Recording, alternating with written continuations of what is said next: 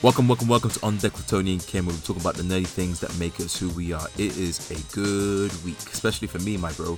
But let's start with you, man. How you doing, bro? I'm doing good, man. Like a few unfortunate moments in life. My partner, she's currently suffering through COVID. You forget sometimes with everything opening back up that not everything's completely normal. There's still a virus. We're still in the middle of a pandemic. It's weird when people say global pandemic as well, because it's kind of redundant. A pandemic is already global. Like it'll make more sense if you said like global epidemic, but people always say global. It's like DC Comics situation. Yeah, it's like kind of like that, more like Fatal Assassins. Like I feel like to me it's like assassin that's anything but fatal is a bit bit pointless, right? Why would you kind of bad at your job if you're not a fatal assassin, right? So qualify that as a bit weird. So when you say global pandemic, there's like, oh, it's a virus that's in the world globally. It's like, of course it is. It's a pandemic. That's literally the definition of it, right? Right. So yeah, no, she's suffering through that global pandemic, if we want to call it that. But she's getting through it. Yeah, good to hear. Slowly but surely. I've been testing myself like every day just to see if it crops up on me. So far, all clean bill of health. I don't know. I got myself like tricked, thinking, oh man, that must mean I'm cured. Have you ever thought to yourself, like, because I'm assuming neither of us have actually tested positive for COVID, right? No. Have you ever thought to yourself that maybe I caught it, but like there's something in me that actually has the cure for COVID? Maybe I'm powerful. I've thought for years I have the X gene, so right? I'm Wolverine, my guy. And you keep thinking that until that day where you get it, it's like, oh my god, somebody killed me. This thing it hurts so much, it hurts so bad. Why did I have such hubris? But yeah, no, I think that's how people are living. Like there's a lot of people out there that think that they're completely indestructible, and it's not. It's a real problem. Don't mess around, people. Protect yourself. I got a bit excited on Sunday. I was supposed to go to a rave, but obviously that's when I discovered my partner was ill, and it killed my vibe. I didn't want to be anywhere besides from her side, and I couldn't even get to see her because she was admitted. She wasn't admitted. She went into hospital, critical care. I wasn't allowed to be there, but I just waited in the waiting area with the great unwashed, as they say. And I just waited. Okay. I just waited and waited and waited. Eventually, she urged me to go home, and I finally relented. And she was released the same day. But she struggled through it. She's still currently struggling through it, but she's getting better. She probably wouldn't be appreciating me talking her business, but she doesn't listen to this, so it's fine. But yeah, take care of your loved ones. Take care of yourself. And other than that, I've been on my gym shit, bro. I've been working hard. I've been losing weight. I've been getting right. Don't worry, bro. I'm gonna come see you. Yeah, man. Bring it, man. I'm just slowly getting rid of that pooch. That uchi wale. Yeah, man. The little tickle spot. The little pouch of fun, as some girls say. But the ladies like that nowadays. They it's the say dad bod, bro. They say that, they but like the moment they bro. see. The moment they see Tyrone with the washboard, they'll be like, "Oh, Tyrone, though, ooh, surfboard." No. Tyrone is just a fantasy. That's like a short term thing that doesn't have responsibility. Well, Tyrone has bad credit. Tyrone can't get a mortgage. Some people want to live the fantasy. There's enough girls out there that jam with Tyrone's no mortgage having ass, making pick me after pick me. Any Hindu. Any Hindu, you see everyone living up the fantasy. yeah, and they take that fantasy home. Then 30 years later, it's like, oh, why did I choose Tyrone? Why did I choose Tyrone? Oh, Tyrone did me wrong, and like now I'm making songs about him, and that's how I finally made my money. But I digress. That's been my week. Just keeping right, keeping fit, eating healthier. Except for today, I went a bit gourmet, and gym was very difficult. I was doing back today, but.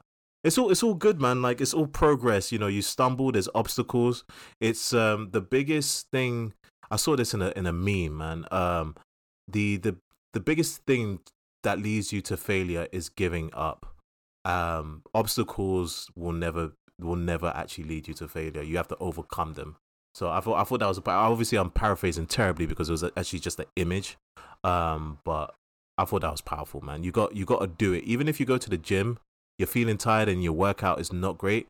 The alternative is you sitting at home just eating a packet of crisps. That's far worse. So yeah, that's me, man. How about you, man? How's your week been? How you living, bro? Yeah, that's I'm good, man. And that was some very powerful words towards the end of what you were saying, man. Yeah. Throughout that, I was just thinking one key word, and that's just resilience, man. Mm-hmm. Like, you can fail a million times, but as long as you keep pushing forward, and you're actually making active changes to move forward, then yeah, man. Like, that's all that matters. Don't let things get you down.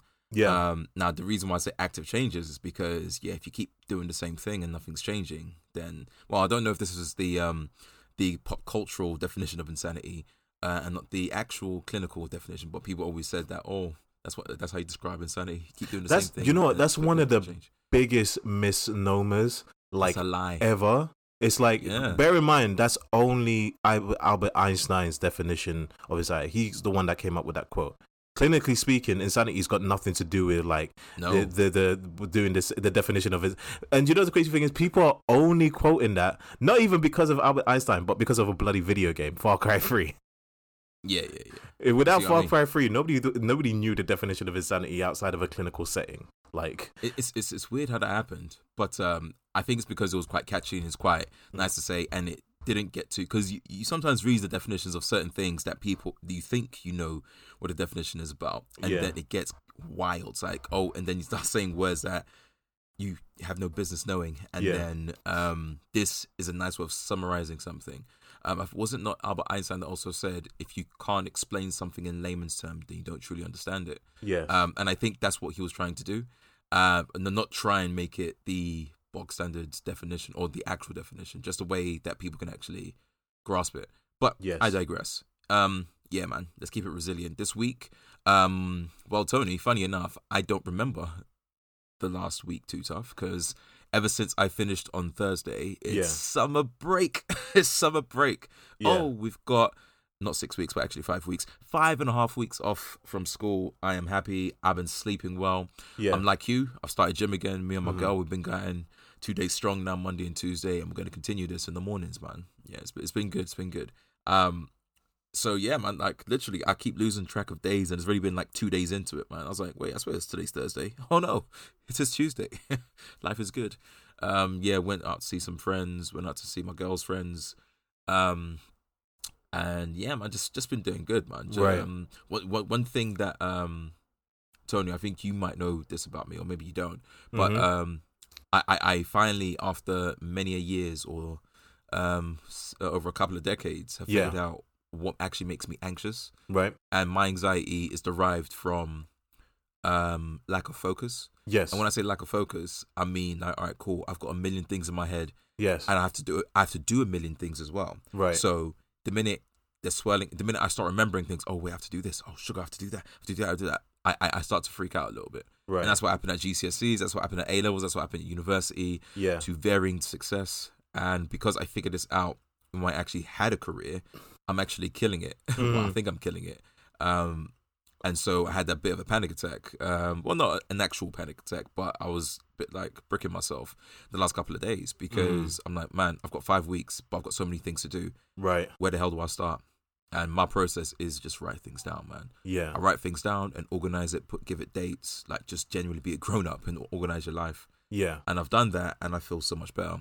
Like, you know, the podcast is on there, you know, different things are on there, and it's gave me such a cooler mind, so I can actually get as much stuff done as possible. So man, I'm happy about that. Is there anything else that gives you anxiety? I would love to talk about there's two clear things for me that gives me anxiety, but is there anything else in your life currently, like outside of, you know, you controlling it by making, you know, lists and agendas and all of that, but is there anything else? The other thing is I hate walking into a room, right, and not knowing what the hell is going on. Okay. Whether it's especially meetings. We do a lot of meetings at school, but there's always like an email, for example. Yeah. That is sent forward, so everyone knows what the agenda of the meeting is, right? Oh, see, I was taking that a completely different way. I thought, like you say, you walk into a room, it's like, oh my God, what is all of this sex in this room? What is going on? I feel uncomfortable right now with all of this sex in this room. I do not understand what is going on in this room. Tony. Oh man. I bring the sex to the room. You bring the sex into the room. Could you imagine? Imagine that? Like you're just like chilling one day, and like you're in your school, right? And there's like a room that you've never been to. You got your staff room, you got your classrooms, but you discover, wait, there's a room that there's a door in this school that I have never seen opened, but it's clearly not locked. I want to investigate, and you open it, and it's just orgy. It's just wet orgy all over the place, and you're just like, "What the hell is going on?" Safeguarding. But you look, and it's like it's no student you've ever met, no staff member you've ever met, just random people just having the sex everywhere. Do you know what DBR is? DBS is. What is a DBS? A DBS, it's basically checking if you can actually be a teacher. Right. You might as well just rip that DBS. It's like, all right, cool. You can't be a teacher no more. You're finished. So by you walking into that room, you've literally lost your job, mate. Like, I wouldn't even take the risk. I'll just walk out and say I didn't say anything.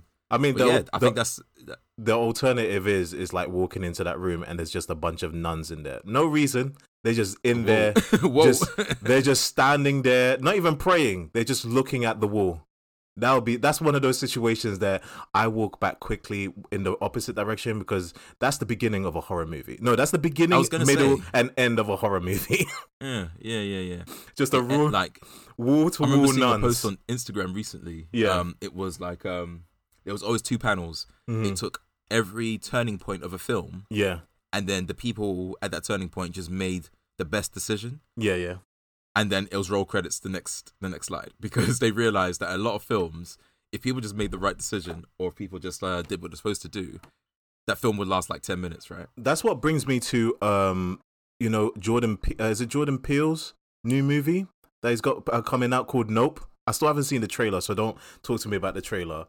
But Jordan Peele from Key and Peele, right? Of course. So he's famous for doing Get Out and Us. He's got a new movie called Nope. I love him for the fact that he keeps brevity in the names of his movies. There's no multiple colons and dashes. This is not, the great adventures of Dibbly Doo : Great Revenge. It's just Nope.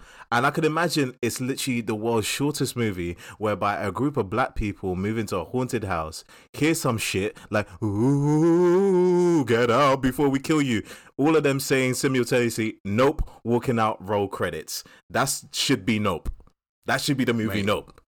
I'll even add to that. What if they're doing everything right and they still end up in some bullshit? Oh, here's a bad situation. Nope, let's go backwards and then walk into something else. Like, nope, let's keep trying to get out of this. Yeah. And that's what makes the entire film. That would be amazing, because it's actually people making logical decisions, which people tend to do even in fearful situations, stressful situations. I would disagree with that. I think most people make dumb decisions in sober moments. I think they make not like what we've seen in films, bro. No, I think no, trust me, legit. Ken, we grew up in Southeast London, right? There's some dumb shit that's happened when everybody was sober. Bear in mind, a few years ago, working in William Hill, do you remember the London riots? People rioting for no goddamn reason. So, like, we humanity has proven time and time again, you don't need a little bit of alcohol to be some dumb shit. To do some dumb shit. It's mob mentality. So you get enough group of people in that's just like, even relatively intelligent, they'll do some dumb shit in the best of moments. You give them a little bit of stress and a little bit of pressure, they'll do even dumber shit then. Because I think it's the flight or fight. When it comes to fight and flight, there's no time for processing. It's reaction, and not everybody has trained in reaction, right? That's why you actually see certain people that are more adept to be in the armed forces, whether it be police or the military, because they hopefully try to train you for stress. They put you in stressful situations through the training, and you have to be able to work through that. But case in point, we see it constantly in America, that some of these people have not been trained well enough, or completely inept when it comes to dealing with stress, pressure, and the fight or flight response, right? Now, take us, the lay people, that we are not, me and you, I don't think we've really been truly tested, right? We got little minor things in life. But when, let's say something like, I don't know, the apocalypse, I guarantee you, Ken, I am going to be doing some dumb shit, Ken. As enlightened as I am going to be doing some of the dumbest shit, because my brain is going to be like fight or flight, and the extra one, fuck it. Those are going to be the 3 F's of Tony. Fight, flight, fuck it. And that's how I'm going to be living my life for those last few moments of the apocalypse. But we've just literally gone on a tangent. Let's get back to the point. Yeah, how we get here? I wanted you to tell me about other moments of anxiety, like what induces your anxiety. I mean, it's really just those two. So the first one, like we were saying, is just like when too many things to do, just trying to organize myself. And the other one is when I walk into a room and I do not know what the hell's going on, and then people ask me questions. I'm like, I'm bloody no, I just got it. So what I tend to do now to overcome that is anytime there's because we always know when a meeting's coming up, or even if we don't know, we're always told like, oh, something's happening. Yeah, I do my best to prepare. Like at least have 5 bullet points or 3 questions that I could ask. That way, I'm not completely out of the loop. Yeah. But yeah, those are really me. The ones that I can think of right now. Yeah. How about you, bro? Oh, and legacy. I'm thinking about my legacy consistently. Yeah. Constantly. Like, what am I doing? Why are you sleeping? Why are you not awake? What are you doing? Like, how much work are you putting in to make sure your future is sound? Your kids that you don't have yet, how they sound? Your wife that you ain't got yet, how is she going to be okay? You know, your family, your dad's getting old, your mum's getting old. Your family, are they together? Are they not together? Like, how are you going to promote your last name, your family name, your dad's name? Yeah. What are you doing? Sometimes I wake up and I can't sleep because I think about this. You know, it's not good. There's an interesting name about that form of anxiety. Do you know what it's called? No, it's called life, and life is a bitch. Suffice to say that no matter how on top you are of your life is going to turn around and say, nah, bro, nah. But that's the thing. I'm not talking about like the things that come out of nowhere or the turning points in life. I'm talking about just in general. All right, cool. I'm alive. I've got 10 toes, 10 fingers. My eyes work. My ears work. I can articulate myself properly. There's no stopping me. There's no reason why anyone in my family should struggle if I have reached a point where I've seen people not as smart as me, I've seen people not as skilled as me make incredible like leaps and bounds. There's no reason why I can't do the same thing. I mean, life... And therefore, watch my parents or my family suffer. I mean, life will always come in and just turn around and say, oh, you got 10 toes? I'm going to chop them off from a freak accident. Oh, you got a voice to speak? Throat cancer, bitch. Oh, you want to stand up? No. What's again? ALS. Have some of that ALS. Like life will come in and say like, I get that. Fuck your plans. I'd rather be in a better situation when those things come, because I agree. Like my family's lucky enough we haven't got any real injuries or sickness in my family at the moment. Yeah. But I'm not naive to think that won't come. Yeah. So would I rather be in a stressful situation in my job or a financially crippled place when all this is going on, or I don't have the time to actually take care of people and so on and so forth? I know these things will come. I know my parents will not be here forever. I know some of my friends ain't going to be here in the next 20 years or so. Right. So let me put things in place so at least I'm okay. Yeah. So that just in case the opportunity does present himself when things go upside down, that I can actually help someone out. Yeah. Especially my family. So yeah, I agree. Anything could come out of nowhere. Let me be in a better position or mentally, spiritually, physically, so that I can deal with it. Yeah. It may not be my job to deal with it, but at least I'm in a position of power to actually do that. And I think that's something that I strive for. And so it gives me anxiety because I'm like, all right, cool, this is coming. Are you ready? Type thing. I get that and I appreciate that. I think those things they give me concern, they give me pause, they give me worry. They don't give me anxiety. Like I feel like I'm a real mover and shaker. I'm a real go getter. I'm a man about plan. You know. So when things do hit the shit, like I've been through various things. Like I've actually been through almost evicted twice because of like other people in my family's mistakes, faux pas. But suffice to say, I dipped into whatever savings I had at the time, literally wiped out my life savings at that time to pay off those debts, to keep us under this house. And it was very much one of those ones where I could have let that evolve into anxiety, but I'm always been a person that's like, okay, what can I do now to attack this thing and put me in a position that's better later? But the two things I can say that without a doubt I can't necessarily control, manage in any way that gives me anxiety. The first one is I think a lot of people have this. Is crowds, large crowds. I can't deal with large crowds. That's why I don't like going shopping in West End. I can't go to festivals. Everybody's about that festival life. I can just about be okay in places like pubs and clubs. But generally large groups of people where there's potential for some dumb shit literally makes me like extremely uncomfortable, anxious. There was a point last year, I shit you not, Ken, one of my friends, a guy that I work with in terms of my creative endeavors, he invited me to a party at a hole next to his house, right? Drive up a hole. What do you mean a hole? A hole. Sorry, like that. Okay. I don't know what happened, bro. There. What kind of mole man's your friend, bro? I do not know what happened there. Like we having parties in holes and the sexy kind of holes. Anyway, right. So he invites me, right, and I roll up there and I'm hearing, like, the crazy thing is the people sound louder than the music. The music's already loud. It's encompassing the whole of the street, but the people sound louder. So at that point I'm thinking there is way too many people up in that piece.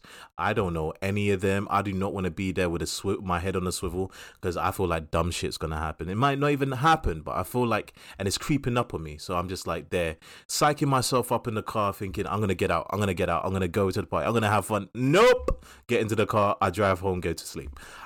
The second thing mad that gives me anxiety, and this one's very, very important. I've mentioned this before, Ken. Can you remember? Can you tell me what's the biggest thing that gives me anxiety? If you're a true friend, you will know this about me because we have spoken. Hey, bro, don't do that. Don't do that. If anyone ever starts with, if you're a true friend, insert A. That's so unfair. This is a test of our friendship now, and if you do not get this right, Ken, I'm shutting down the podcast. I'm replacing you like my name's Joe Budden. I'm gonna get another regular nigga. I'm gonna call him Ken anyway, even though his name is Lamarcus. He's gonna be Ken from now on as a replacement. So Tony, your level of disrespect. You got no bounds. You got 5 seconds, Ken. 5 seconds. 5 seconds. These nuts. 4, 3. I can't remember because you're putting me under pressure, so I can't think. All right, cool. So, one of the things that make me, and it's completely stupid, but it generally does, mermaids. I can't stand any depiction of mermaids. It doesn't matter if it's cartoony. It doesn't matter if it's realistic. Was shivering during Pirates of the Caribbean. Bro, legit. I think it's like the 4th Pirates of the Caribbean where the girl is like a mermaid. I stopped watching that movie. I cannot tell you the second half of the 4th Pirates of the Caribbean. There was one point I was playing Sea of Thieves, Ken. You know the game Sea of Thieves, that little kiddie pirate game, right? Yeah. I go overboard off of the pirate ship and I'm in the water and I see a guy in the far distance in the sea bobbing up and down. I'm thinking, what the hell is that? Why is he not moving? Why is he holding up a torch? I should stay away from that. I get closer, Ken. My curiosity brings me closer and I get closer and I get closer. And what I see there is a man. It's a man, but he's slightly blue. I go underneath to see what's going on underneath. I see a tail. Ken, I shut down my game. I turn it off. I don't play the game ever again. I have never touched Sea of Thieves ever again because of that damn merman. I just don't like the depiction of fish-bodied people. Well, it does sound like because I can imagine you're fine with, is it centaurs? Centaurs are fine because, you know, this is where it all comes from. Let me break it down for you. So, way back in the day, did you ever watch Hercules, the TV series? Yeah.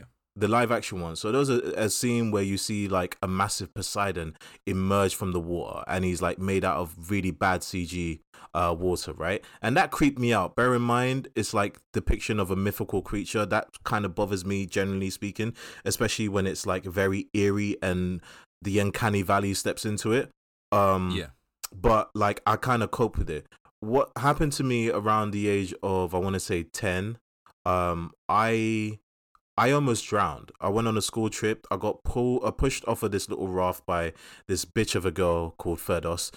It's been 25 years later and I still remember you, Ferdos. I hate you. You almost killed me. And when I find you, I will make your life a living hell. Ferdos, you've been exposed on the internet. For anybody that knows Ferdos, send for her. Anyway, Actually, no, I do not advocate any violence whatsoever. It's not that deep. Right.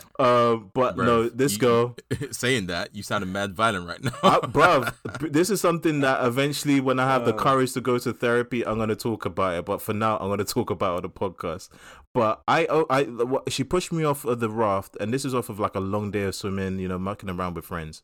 And all of my muscles literally cramped. I don't know if you've ever had a cramp before, but imagine having that feeling in just one of your legs, like your calves. I think at some point everybody's had a cramp in the calf, right? Now imagine having a cramp in both calves, then both hamstrings, then both quads, then both biceps and triceps, and you're in the fetal position in the bottom of the water in the deep end of the pool. And the more you try to struggle and bring yourself to the surface, you just stay there on the floor. Luckily, Mr. Plews, G of a man, if you're still alive, Mr. Plews, I've loved you from back then. I'll love you till today because you saved my life.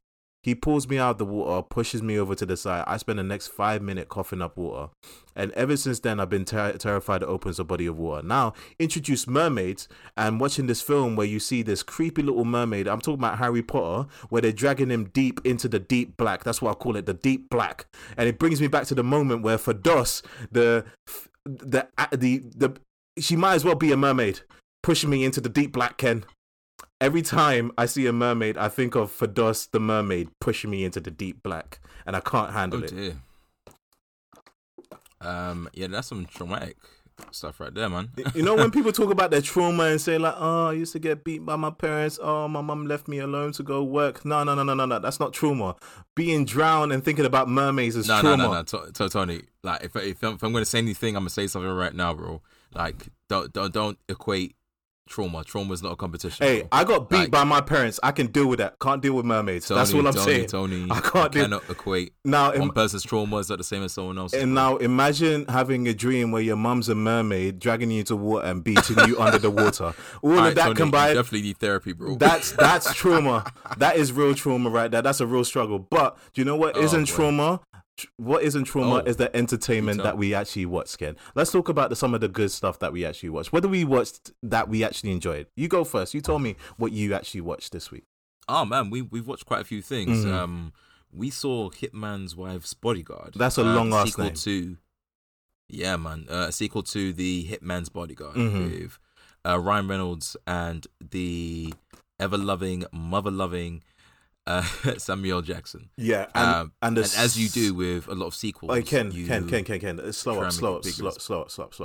You disrespected right about now, because you said Ryan Reynolds, you said Samuel Jackson, the GOAT, but you didn't put any motherfucking respect on Selma motherfucking Hayek and Antonio Banderas. Like, we ain't there yet, bro. No.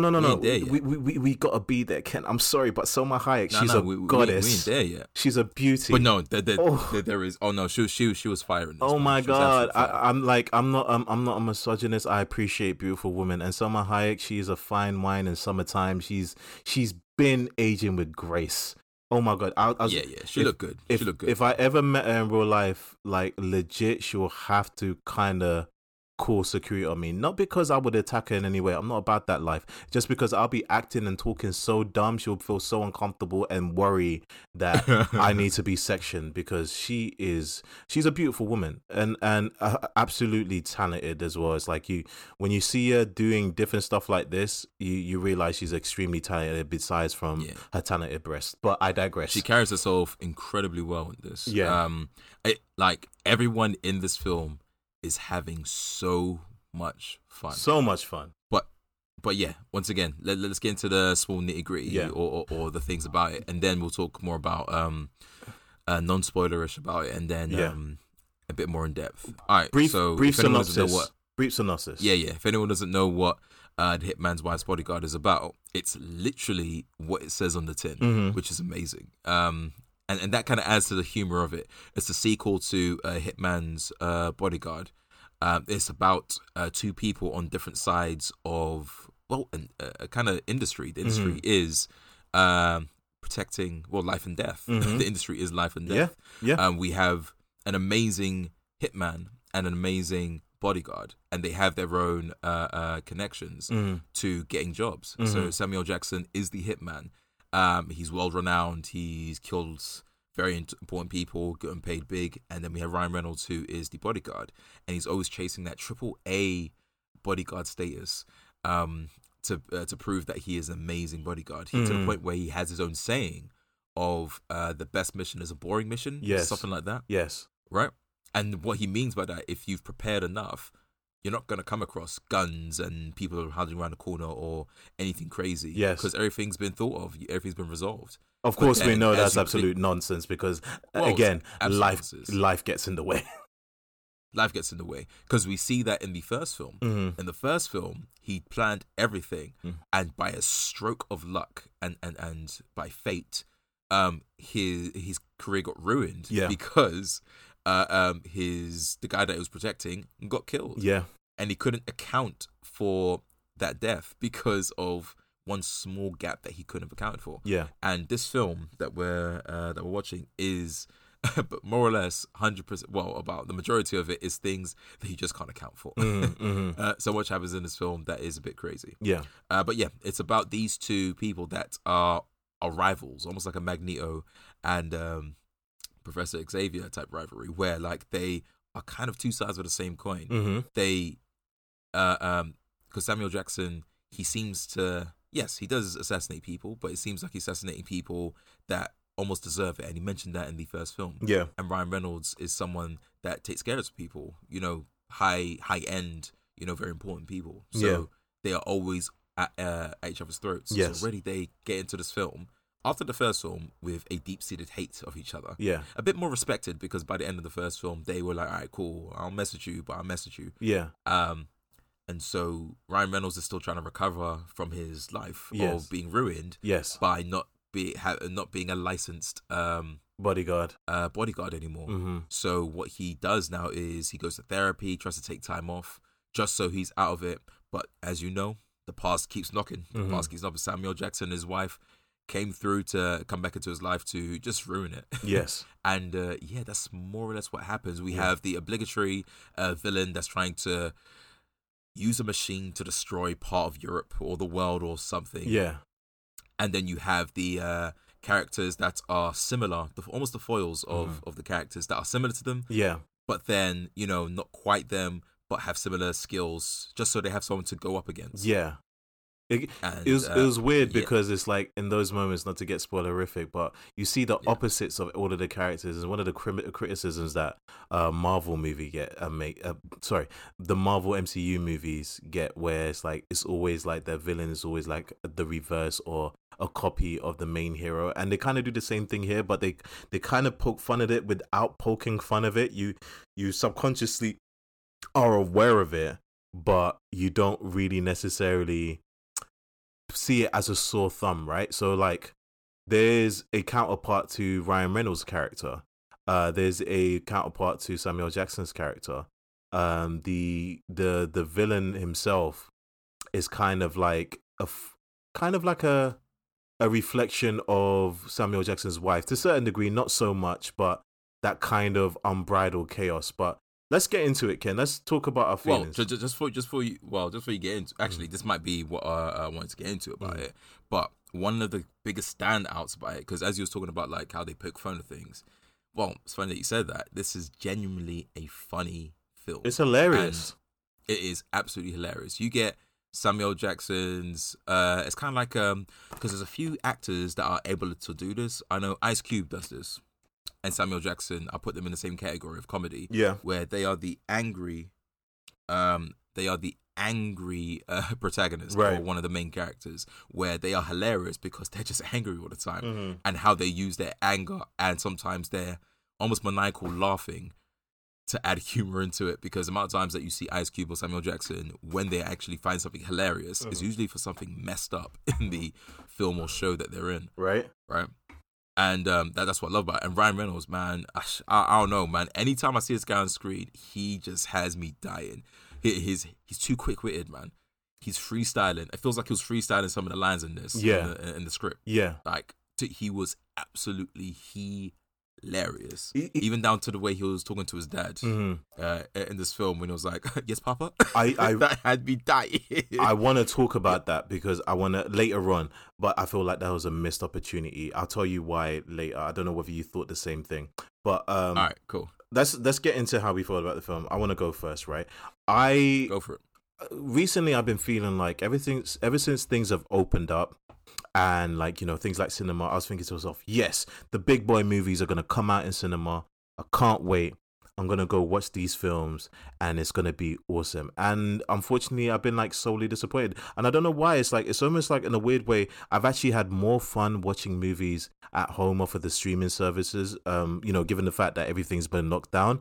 But like some of these movies that were not even that big or well publicized. For example, that Frank Grillo movie, who Frank Grillo is also in this film.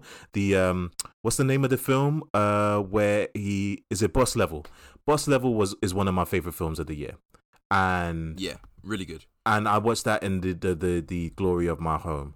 But one of the biggest movies of the year, I watched in cinema. Well, yeah, Black Widow. And I'll tell you this, Boss Level is a far better movie than Black Widow. Like, I enjoyed Black Widow. I enjoyed Boss Level a lot more. Yes. And it's weird, like, there's so many moments where I can think of through this pandemic where I've watched things at home and I thought to myself, I really, really enjoyed that.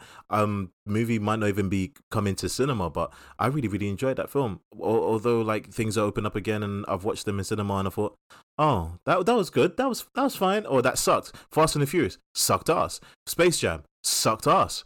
Black Widow was good. I enjoyed it. But it's one of those ones where I didn't know what to expect with The Hitman's Wife's Bodyguard because I liked the first one fine. I thought it was good. I thought it was fun. But I thought it was like kind of like a middling action film. This one, they stepped up the action. They stepped up the funny. The characters I gave a crap about because unlike, you know, more mature movies, if you want to call that, more serious films, I guess you can argue Fast and the Furious is more serious. There was no character in that film. In Black Widow, there's only character in two of the characters. In Yelena Belova and Natasha Romanova, or Romanoff, whatever you want to call her. Romanoff. It's actually supposed to be Romanova, but Romanoff. It was actually Marvel made a mistake when they named her Romanoff. They actually changed it later in the. But I digress. Watching this movie, I thought to myself, Ryan Reynolds has got it. He makes entertaining films. Period. Like, because of this film, I can't wait to watch that new movie he's got coming out called I think it's not The Game Guy, the one where he plays a video game character. I know what you're talking about. I'm really looking forward to watch that because his comedic timing is dope. His sense of like physical comedy is dope. The director really hit it out of the park when it came to setting up some of these set pieces. I love Selma Hayek. She was both gorgeous and gorgeously hilarious. She seemed like she had the most fun in this film because she's swearing all kinds. The added benefit of her accent, which I think she played up a bit more as well. And when she was swearing in Spanish, that was hilarious. She really engaged in the action. Like, I don't know whether they had really clever stunt guys or she really, really took it on board, but it looked like it was her. Samuel Jackson looked like he was having fun. Antonio Banderas just chewing up scenery. Granted, we don't get to learn much about him, but he played a decent enough villain where it's like he felt kind of slimy in the way that you like and threatening in the way that you like. His plan is completely batshit, but it was batshit in a Bond villain kind of way. It was like, I want to see where this goes because it's like, I don't agree with him whatsoever. I think this plan is dumb, but it's like the fact that he's going so full board with this because he wants to. So the whole conceit about him is that Greece has been done hard by the European Union, right? They've been levied sanction. And he said like, well, Greece was, you know, the birth of civilization. We gave the world art. We gave the world, the ability to vote, science, medicine, education. No, Greece will be great again. Do you know what? I just realized this right now. Do you know who he was? He was Donald Trump. If Donald Trump was Greek, intelligent, and effectual. Oh, you mean about the wall? Building the wall? I mean, just period, right? Because you think about somebody like Donald Trump, who's completely not good looking, ineffectual, stupid, a hate monger and so over the top, like in your face. He's kind of like the antithesis of Donald Trump in a way where he's Donald Trump in the alternate reality. He is a variant of double Trump. He is successful Trump. He's like stupidly rich. Everything he's done has been successful. He loves his country to a ridiculous degree. He's not a politician. He's not a politician. And he has a plan that's literally, for the most of the film, is actually working. It's only because of like unfortunateness that it actually doesn't work out. But for the most part, his plot for the destruction of Europe to raise up Greece actually almost works. That's the best way I could describe it. He's the variant of he is the most successful variant of Donald Trump. Wow.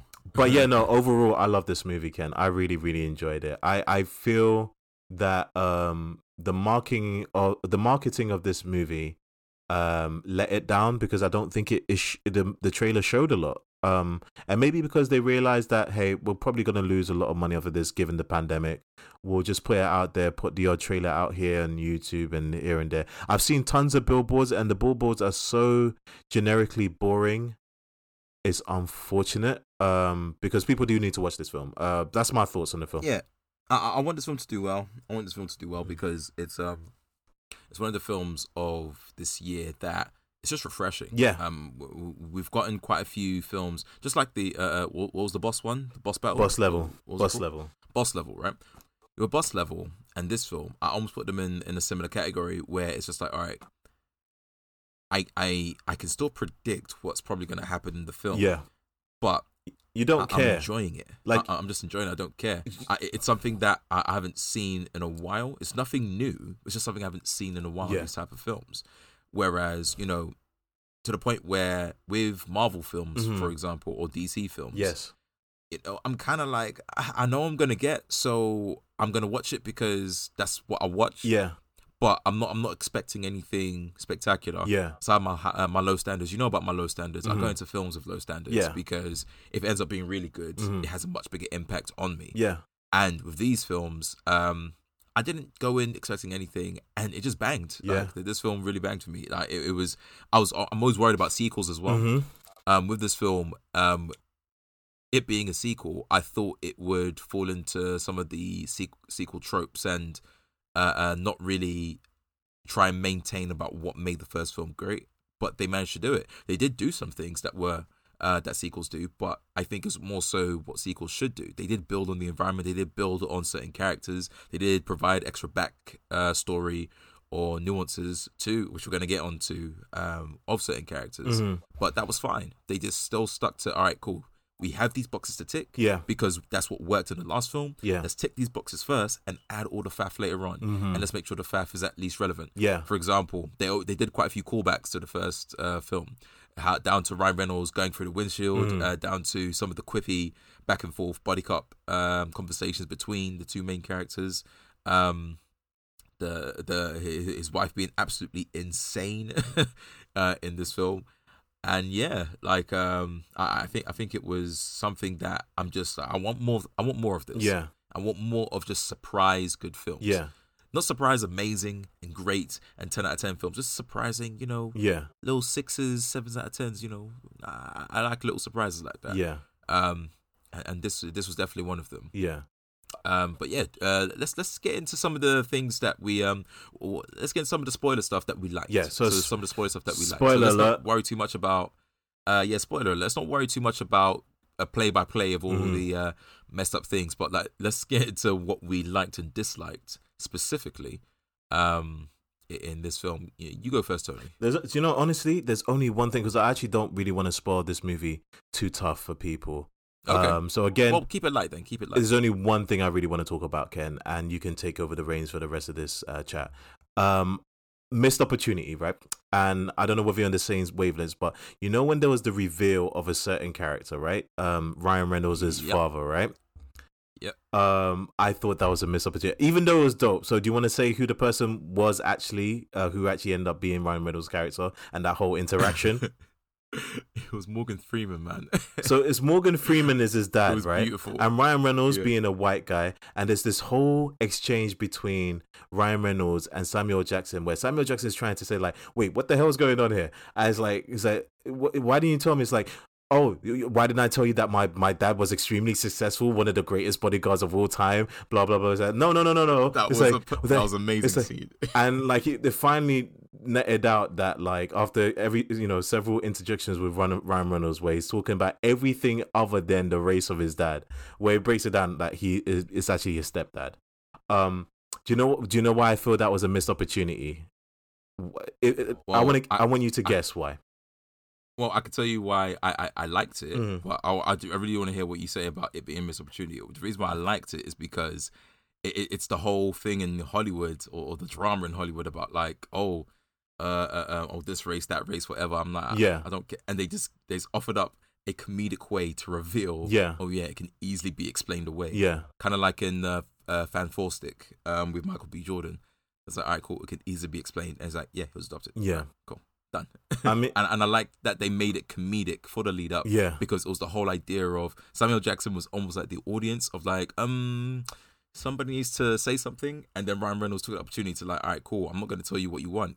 I'm going to make sure that you we joke about this first, and then you find out. But yeah, I like that. But I feel like you have more to say upon that. I'm going to give you, this is another friendship test. Again, this is going to be the difference between whether I ever show up to your wedding day or I ever leave you flowers.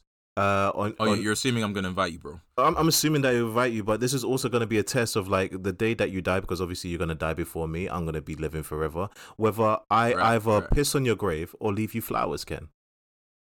So I want you to guess why this may have been, and obviously this is very broad, but just off the top of your head, why you think this might have been, from my perspective, why it might have been a missed opportunity. Just anything random, why you think it might have been a missed opportunity.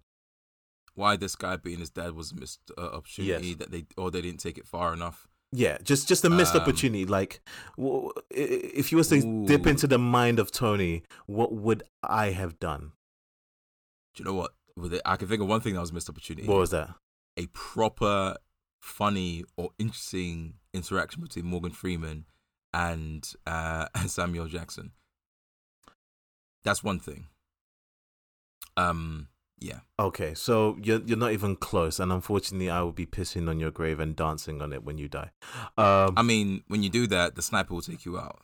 I mean, I'm sorry, Tony. but my sniper will take out your sniper before they take out me. But my sniper is Samuel Jackson, the greatest hitman, the unkillable. And my sniper is a clone of his younger version via the Will Smith technology. Oh, behave. After Will Smith whipped his ass twice. Okay, so this is it, right? I will answer this by asking you a question. Ken, who is truly the greatest hitman the greatest bodyguard in the world? Think about it. Who is actually, in terms of references, right, you could do in a movie, right? Who is the greatest bodyguard in the world? The greatest bodyguard in the world from films. Bloody hell. When you think Sony, that's... bodyguard, Ken, and I can't be winking any harder. Obviously, you can't see my wink. No. I know you're leading on to the Whitney Houston bodyguard film, right? Yes. Yeah. How hilarious would it have been if his dad was actually bloody, once again, oh man, my brain just blanked on his name. Oh, that would have been sick. If it was actually the bodyguard from The Bodyguard. Nah, do you know what? That was a missed opportunity. All right, cool. That was so I see the shadowy outline and I'm thinking to myself, this has to be Kevin Costner. This has to be Kevin Costner. This has to be Kevin Costner. Oh, Samuel, it's Morgan Freeman. Okay, that's funny, but it would have been so much funnier if it was. I'm surprised they didn't play Whitney Houston in this film. That would have been perfect. I think they might have done that in the first one, and maybe they didn't want to tread. But if they literally got Kevin Costner in this as his dad, amazing. That would have been so funny because it just would have been so meta. but I unfortunately didn't, and that's the only thing I want to discuss about it. You take the reins, Ken. You go ham. Well, no, there was another meta bit in this film. I wanted to know if you caught it. It's when they were in like the catacombs, and then there was like old timey type of weapons. Yeah. And then what weapon did Samuel Jackson pick up? I think he had a off of the wall or off of the floor, because I think it might have been off the wall. Off of the wall. That was, so he called it a mace, and he was wrong. That's not a mace. So the first time he picked up a sword, he stabbed the guy through the chest. The second time he picked up a mace, even though it's actually a Morning Star, and he used that. Do you know what he said? Do you remember what he said? Did he say he's got to get me one of these, or am I just copying Men in Black? All right, Tony. Pop culture nerd. Yeah. He picked up a quote-unquote mace. Yes. What do you think he said after, knowing he's Samuel Jackson? Oh, crap. Something about P. Diddy and Biggie? I don't know. I'm trying to remember this scene. 0 points, bro. 0 points. So what is it? Is it in reference? So mace. Is it in reference to Ryan Reynolds using the mace spray, or? Ooh, no. So what he said, he picked up the mace and he's like, "Mace will do." Mace will do. What is that in reference? What is that in reference to? Mace Windu. Oh, Mace. Oh, I completely. Man, I need to. You didn't catch that. I need to give back my nerd card. That is. Bro, turn that shit in, man. But no, I wound it back. I was like, nah, he didn't just say that. Yeah, he was like, yeah, I must have just. Mace will do. And I was like, what? See. If anyone doesn't know what we're talking about, yeah, Mace will do. Mace Windu. Samuel Jackson played the only Jedi to wield a purple lightsaber. Yeah. His name was Mace Windu. Yeah. In the first, second, and I think the third Star Wars episodes. Yeah. I mean, do you know the crazy thing is, if he said Mace will do, and I guess depending on who you are, you could probably consider that a stretch, or you consider that as like, okay, they didn't want to be very on the nose with that. I think maybe that's why I missed it, because the whole time I was bothered about the fact that he called it a mace when it's actually a Morning Star. Bro. No, there's a difference, because no, you're right. I know there's a very distinct difference. Yeah. So other than that, that was a good reference if it was intentional. Like, I would love to actually. Do you know what it reminded me? What did it remind you of? It reminded me of MIB, Men in Black International, right? When Thor threw a hammer. Oh, that's the best part of that whole movie, unfortunately. Like, that movie sucked. Unfortunately. But that was the best part of that movie. But is there anything you want to add in terms of your, and your appreciation of this film? Like, I could go on and on about Selma Hayek. The fact that she was badass, she was gorgeous, she was hilarious. Well, I would say one more thing that I thought was one of the main stories or B stories in this film was about Selma and Samuel Jackson were trying to make a baby, but they haven't been successful because Samuel Jackson unfortunately has a damaged left nut because of Ryan Reynolds. Yeah. And so baby ain't happening. So what did they do at the end? They were suggested throughout the film, like, oh, we might be able to adopt. Yeah. Like, oh yeah, might be able to. And so they did adopt. Tony, who did they adopt? So bear in mind there's a C plot where the whole time Ryan Reynolds, he's trying to get back to his AAA status as a registered hitman, right? And after all of the action and craziness of the film and the success in their endeavors to thwart the plans of the villain, who is weird, right? The villain is Greek but has a Spanish accent all the way through, and nobody ever addresses it because I'm guessing they're assuming that's how Greek people sound. Racist. Right. So they beat the villain. He gets approached by one of the Interpol agents, and gives him a job well done, hands him a piece of paper which he doesn't read, and he assumes that this is him getting recertified as a hitman. He immediately signs it in excitement, and she takes it off of him, and the guy walks away and said, like, oh, she explained what that's all about, and she just has herself a little prayer. She said, like, well, since we couldn't have a kid of our own, we decided to adopt, and they adopted Ryan Reynolds, who is a grown man of like, I'm talking about late 30s, early 40s, and he's just like, there's an after credit scene where he's on the boat with his newly adopted parents, which I don't even know if that's legal, but it's funny, and he's there on a yacht with them while they're fucking in the lower decks, and he just decides to walk off the boat. He just throws himself off the boat because somehow a guy that ruined his career, that he's hated and given him so much stress to the point of going into, is now his daddy. Is now his daddy, and his mum is the gorgeous Selma Hayek. That's definitely gonna have people going through more therapy. Let me put it that way. Hilarious. Absolutely hilarious. But recommend anybody go watch this. So, unfortunately we did spoil a lot of things, but if you're a person that's spoiler conscious, hopefully you got our first spoiler alert and you skipped over it.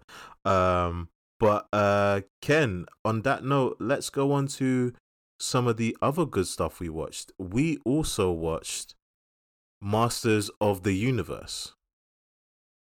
Revelation. You need to talk about the Revelation, the good chapter in the old Bible.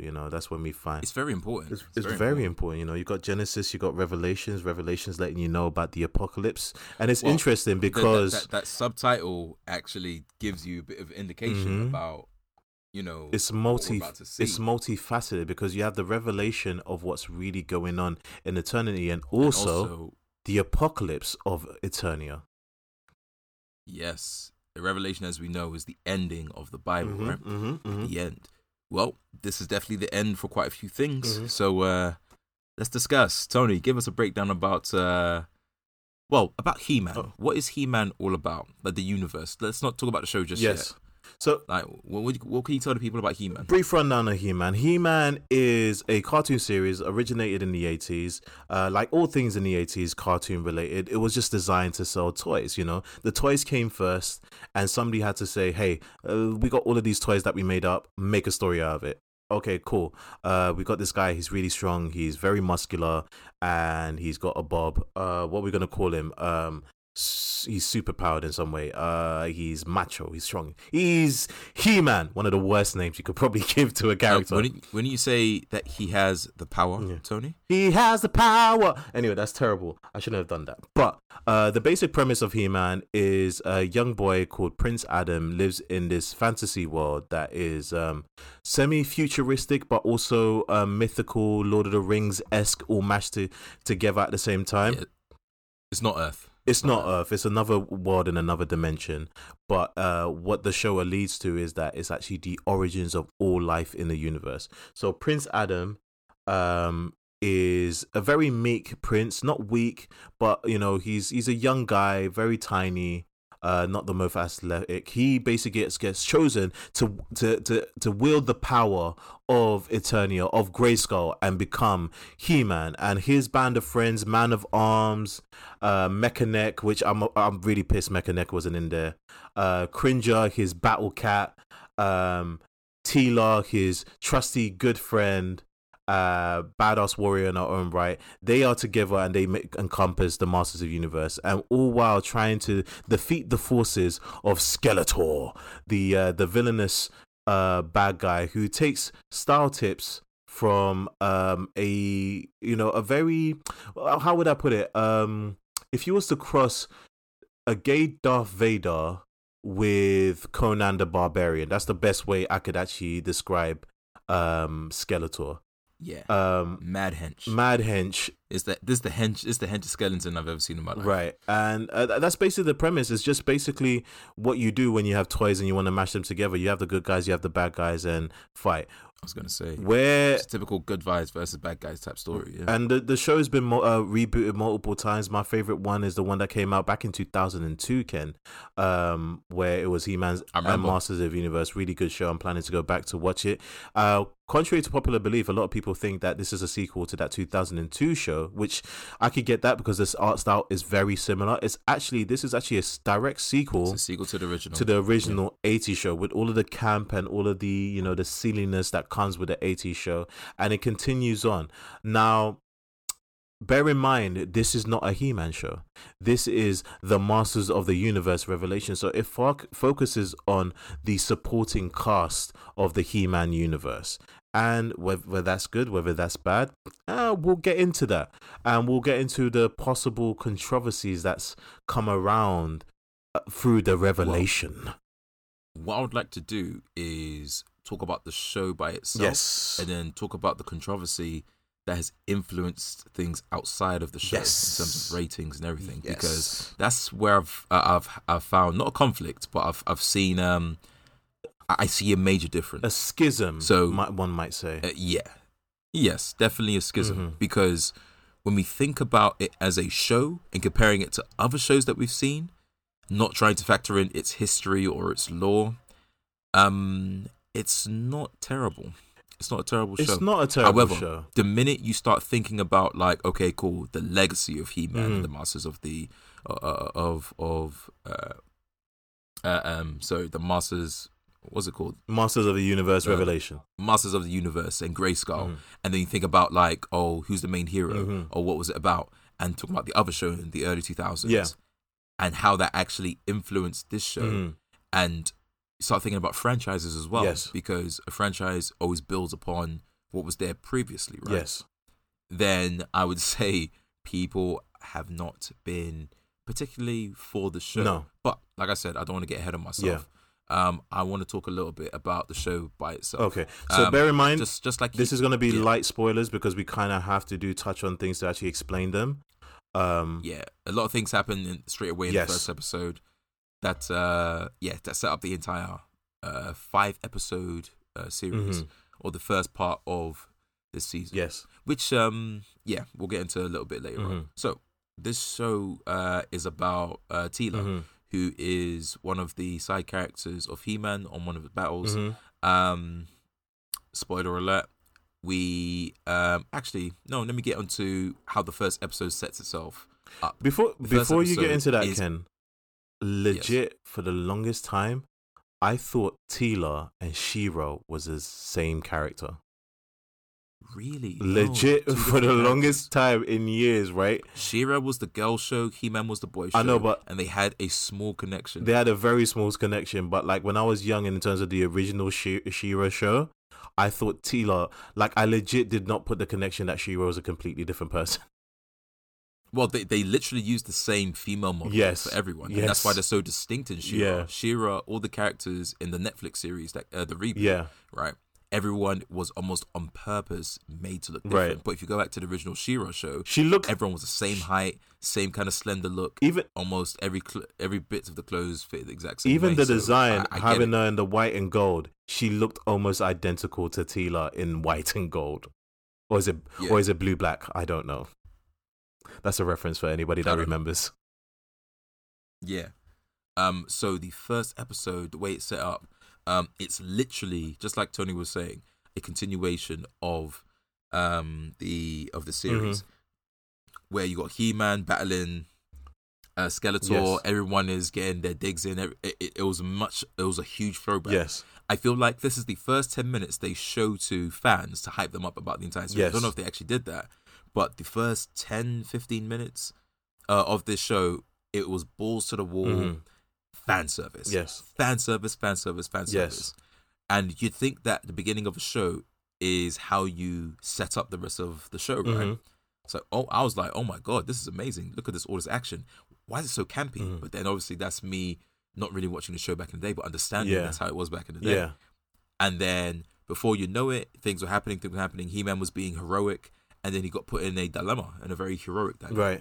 The dilemma was that he was using his sword to stop Skeletor from destroying, essentially the thing that was channeling magic through Grayskull to power the universe. Was it like the knowledge of Grayskull, or knowledge of the ancients, or something like that? Yeah, the knowledge of Eternian that was like powering. So you discover early on that Castle Grayskull isn't actually Castle Grayskull. That's all a mirage. No. And it's actually been hiding this fortress that contains the knowledge of Eternia. And within the knowledge of Eternia is all of the knowledge that powers Eternia and magic in Eternia, because Eternia is mostly magic, and without it, it would basically destroy.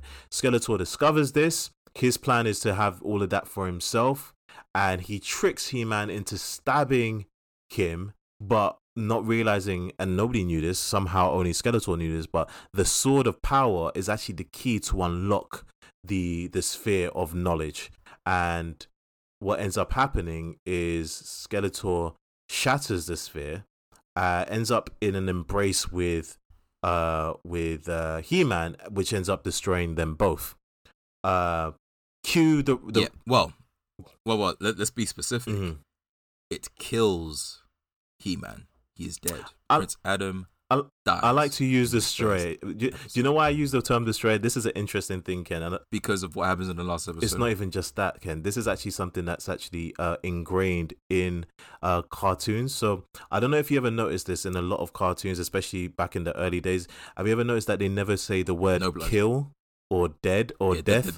There was a whole policy or a whole rule. Yes. For it, there were. I remember the famous image. There were like 7 things you weren't allowed to do in cartoons, and that was blood, a certain type of violence, sex, death, and so on and so forth. And straight away, this show broke maybe 2 or 3 of those. With the benefit of being on Netflix, but it's one of those ones like old cartoons literally could not say kill or say the character died. They could only say that, oh, he was destroyed, or it said like get rid of him. Oh, dispatch him. They could never actually explicitly indicate that that person had lost their lives. It was so deep, it even transitioned into the weapons as well. Like you weren't allowed to draw weapons that looked like real world weapons, so kids wouldn't think, oh, Dad's revolver or 6-shooter, it's the same gun that they use in He-Man. So let me go shoot somebody like an idiot. But that didn't stop me from getting my mom's butcher's knife and pretending that I was He-Man and pointing that up to the ceiling and saying, I have the power, and threatening my brother with it. Yeah, Tony, that's a deeper conversation. But do you know what's actually a dope reference as well? Is the fact that, like, I don't know if you skipped this, but or completely missed it, but Skeletor actually says, finally, are you going to use that sword for what it was intended for? Now, I think a lot of people thought that was a reference to Skeletor knowing that He-Man would actually use the sword to actually unlock it, and that's what he means by finally you're going to use it for what it's intended for. That's actually also a reference to the fact that if you ever actually watch the old show from back in the 80s, He-Man never actually used his sword on any of the bad guys. Like, he never cut any of them. Like, his sword, for the same reasons that we were talking about with the whole rule book of animation. And I thought that was a dope reference, because He-Man's got a sword, but most of the time he punched people through them and stuff. Like, and if he did chop something, it was usually like a ship or something robotic or a tree or something. And that's why, like, we got this whole subplot with I think you could call it a D plot with the mechanical cult. Those mechanical people only existed in He-Man for He-Man to actually cut them down in the old cartoon, so it didn't depict violence against human people. Yeah, but and I found that so, and I love that they use the creativity from the original show to and give reason for it. That's good storytelling. You see the limitations of the previous medium, and you say, how could we use that in a clever way and apply it now? And they do that in several moments throughout the show. Some of them I probably missed and I have to watch it again to pick up on, or some of them might not even pay off until the next season, which there's going to be a second part. They made lemonade, and a few people are actually quite capable of doing that. Even with the Hulk changing color, that was a mistake, and now they just went with green. Yeah, and now that's a huge thing now. Yeah, but once again, I digress. But yeah, the show definitely does a lot of things. From whence we find out that He-Man genuinely dispatches himself or is destroyed or killed or whatever. The biggest secret in the entire show from the original 80s is revealed. Yes. And that Prince Adam is actually He-Man. Yes. And the people that didn't know, there were only 3 people that didn't know. Well, no, there were only 2 people that didn't know. Well, we say that, but that's what of the context of what the show set up. Like, well, based on what we saw, and based on the surprise on people's faces, only 2 people that didn't know and had very, very, very visceral reactions to it was the king and is it Teela? Teela didn't know. And Teela, right. The king, and before that, I was like, what? Like, just a little side thing. The king was just like more or less snubbing off Adam. It's like almost like, oh man, you are a disappointment. You're the prince of our kingdom. And look at Teela. Look at he almost sounded African. It's like, man, look at your friends. Jump in rank. We're celebrating her on her ascension to become a defender of our people. And look at you. You know he was eating cakes with your cat. You know he was moving like African aunties. Like, your son is a doctor. Yo. That seems interesting. My son, he works at Sainsbury's. It's peak. It's like so the dad was proper mean mugging. He was mean mugging. Literally. So when he had the reaction of when he, it's like He-Man's his son and He-Man is dead, therefore his son is dead. It's like, oh my God, I can't believe it. It's like he banishes Man-at-Arms out of the kingdom. Teela straight up because she feels betrayed. Bear in mind, I'm going to talk about this, right? Do you know what that told me when the king done that?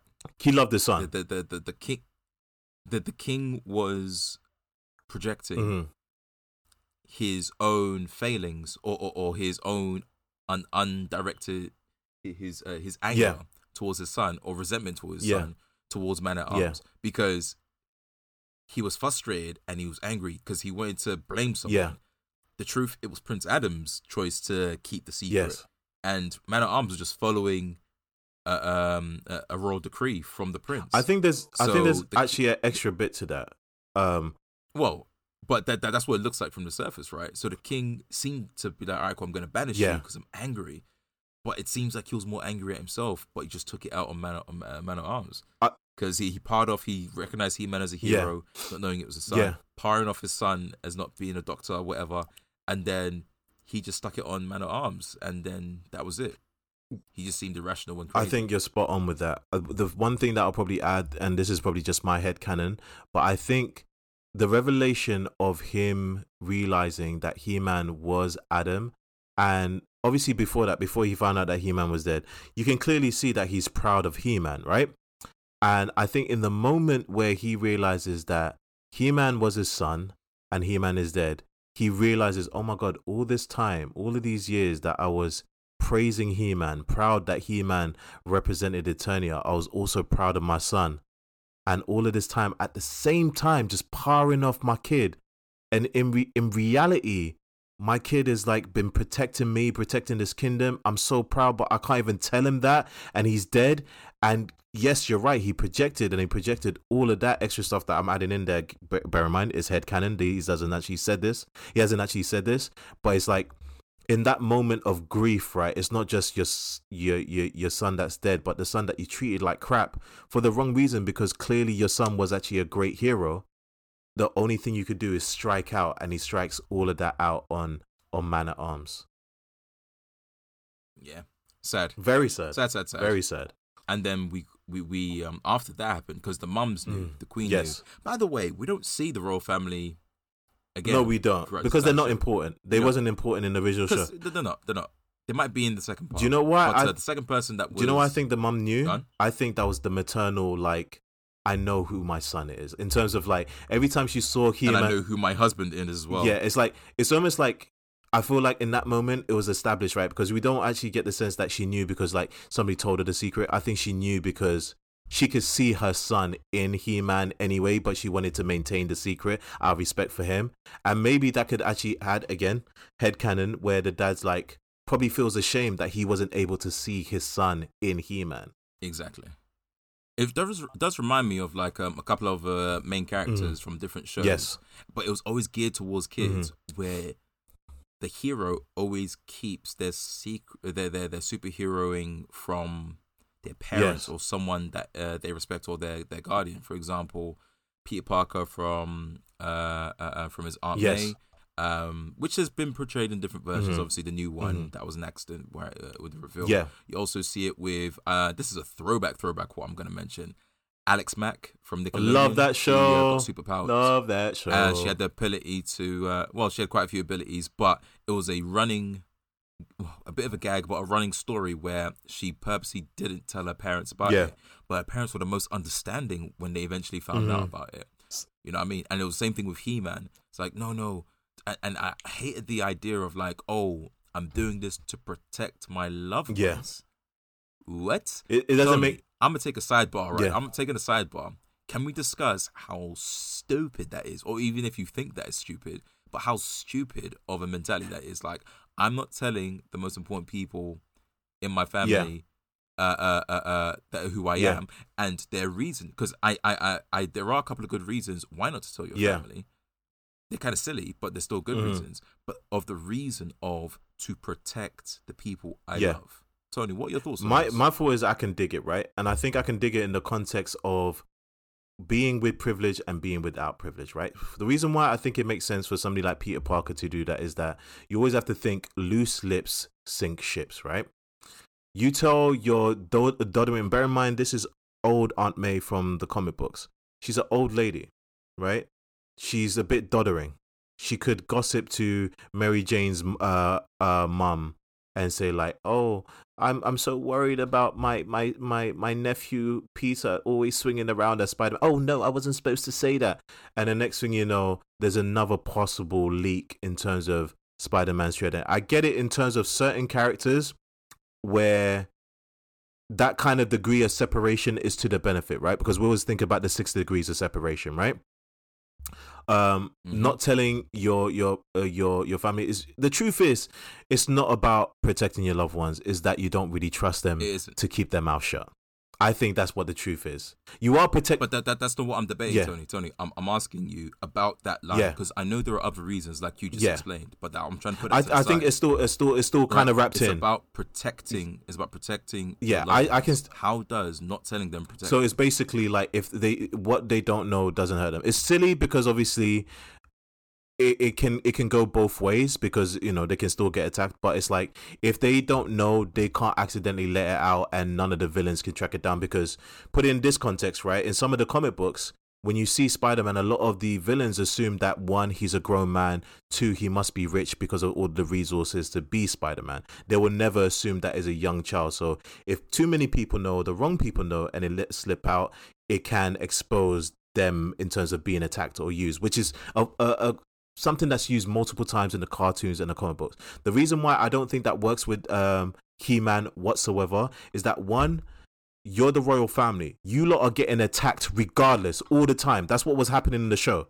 So in terms of the idea of protecting your family is that no. Even if you wasn't He-Man, you was getting attacked anyway. So you not telling them doesn't protect them.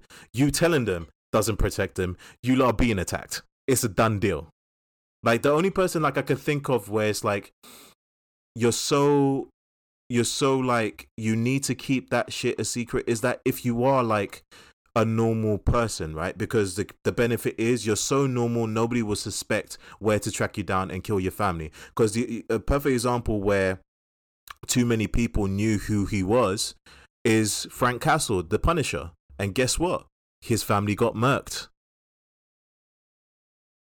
Well, if the family didn't know, then it wouldn't have made a difference. They still would have got murked. No, they still would have got murked, but it's different situations that his identity was public, right? He was a police officer. I think he was a police officer, army man. He was well known. Too many people knew, and too many people knew his family. Now, if it was the alternative that he was like a vigilante, it will still benefit you to kind of keep that close to home because you don't want your kids accidentally telling the kid at school. That leads up to somebody else. Next thing you know, like in Spider-Man Homecoming, Liz Allen goes to the same high school as Peter Parker, and that's how the Vulture put it 2 and 2 together and figured out Peter Parker was Spider-Man. I think it's just like it's never really a good excuse, but I get the excuse in terms of like degrees of separation. You just don't know where there could be a leak in your system, so you keep it to yourself. Okay. I get that. When we come to actually protecting, so to protect my family and loved ones, so I don't tell you, I keep you Yes. secret. I always saw that as being translated to, okay, cool. If I don't want to tell anyone, I want to make sure no one knows, Yes. so that people can't use them against Yes. me. But then, how would they know it? I think the only reason why I don't know is if the only way it can be done is if someone does. Yeah, if you talk a bit too much, you talk a bit too loose. But then the amount of times that we've seen in the comic books or in the shows or whatever, where they find out by accident. Yes. And what happens? It's usually absolute. No, it's not. I say it's usually. Not. I think no. Usually, I think in the comic books, every time it's been bad. Absolutely. Every time it's been bad. No. Every single. What I would say, it's usually bad, not because of the reasons why they didn't tell them. Because, for example, like the people that have died, they didn't die because they knew Peter Parker was Spider-Man. They died because they ended up in a shit situation. It wasn't like, oh, someone leaked and then the bad guy knows that they know then this. Yeah. No. It's like, okay, they died because, unforeseeable circumstances or they were wrong place at the right time or wrong place at the wrong time. Yeah. Right?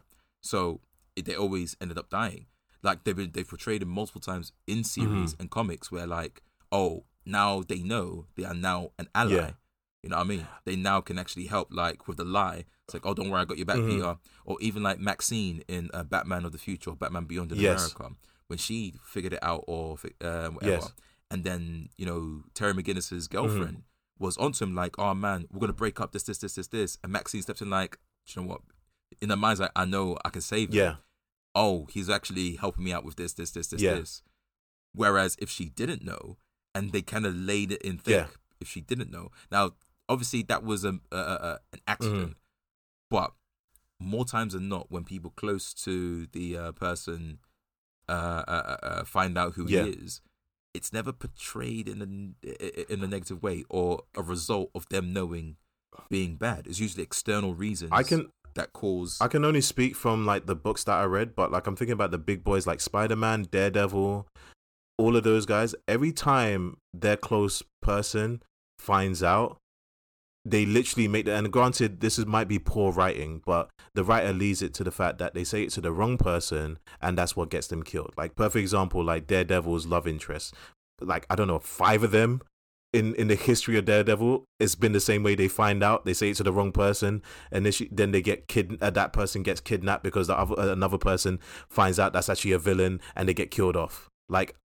It might not happen a lot in terms of like the animated shows. In the comic books, it actually happens so much because it's like an easy trope to write. But again, it's like it kind of makes sense because loose lips do sink ships. Like it's one of the reasons why we see it a lot in gangster shows. Like so many gangster shows where the guy running the cartel doesn't tell his family.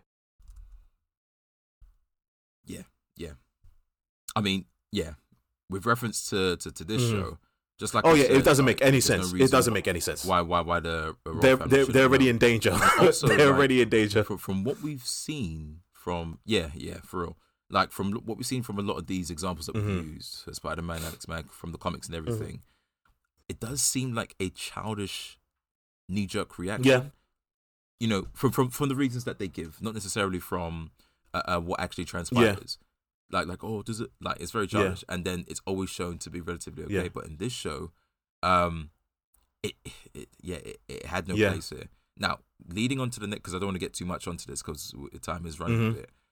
With Teela, her reaction to revealing who Prince Adam was as He-Man, she felt betrayed. She more or less didn't care about the new rank she was given. She more or less said, "Oh, Dad, you're pathetic for not."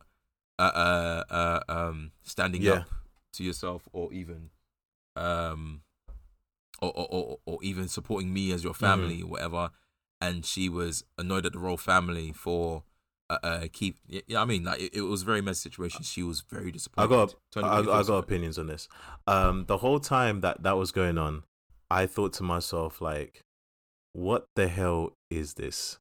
Who wrote this? Like because you know what it did? It took a character that they established early on is about her life, about her business. She's a warrior. She's tough. She's strong. And she just ends it all because a person didn't tell her that he was He-Man. And she carries that for years, bear in mind, still angry, all the way to the point where when they finally I'm not gonna spoil it, but there's a reconciliation. I can't pronounce that word. Where they reconcile, right? I didn't think it was justified whatsoever because justified. My question is, and it's probably her question as well. Out of everyone, why didn't Prince Adam tell her? Well, this is the thing, right?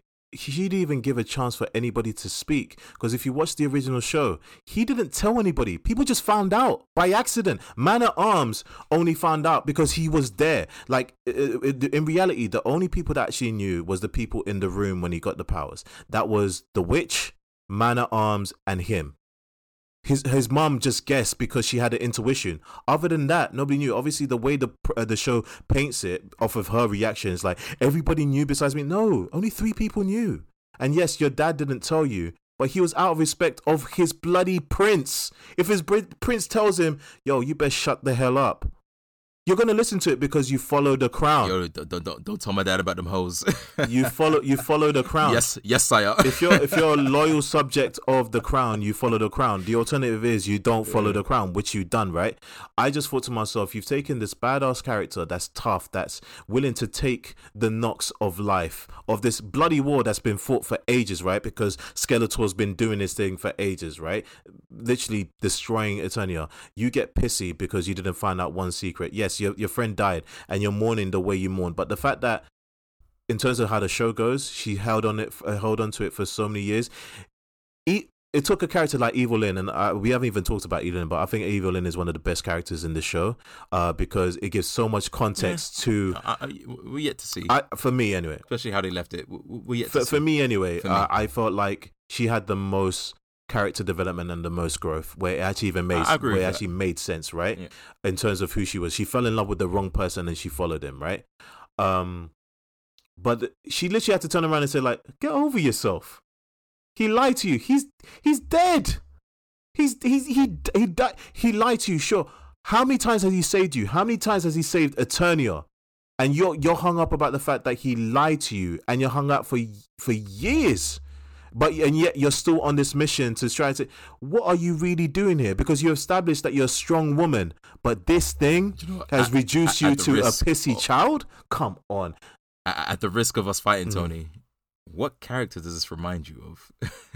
Hit me with it. I can't think right now because I'm in a rage because I thought if Amber from Invincible. Oh my god, Let's not get into it. Let's not get into it, Tony. We're not going to get into it, but I will say this. That one's slightly different because the context is she's a teenage girl, right? So that comes with teenage angst. I don't necessarily think... But she got over it much quicker. She did get over it much quicker. That's why I felt like it was even more... And I guess, it's the purpose of the plot. That is a defining feature. Problem is, I think it made her a weaker character. She got so much better when she actually did overcome it and was better for it.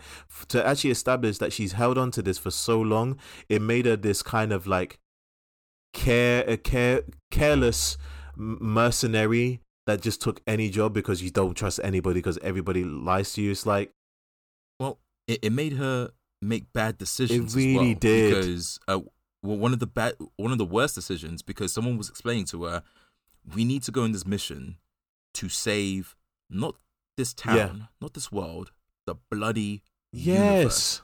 And she was still in the ump. She still had the hump. Like, she still was in the ump. I was like, no. What? Didn't you just hear what she just said? Yo, the world, everything that you care about, your dad, this little imp, your little, black gay friend that isn't really a gay friend, like, is about to get destroyed and eliminated. You know what really pissed me off? Like, sorry to cut you off, right?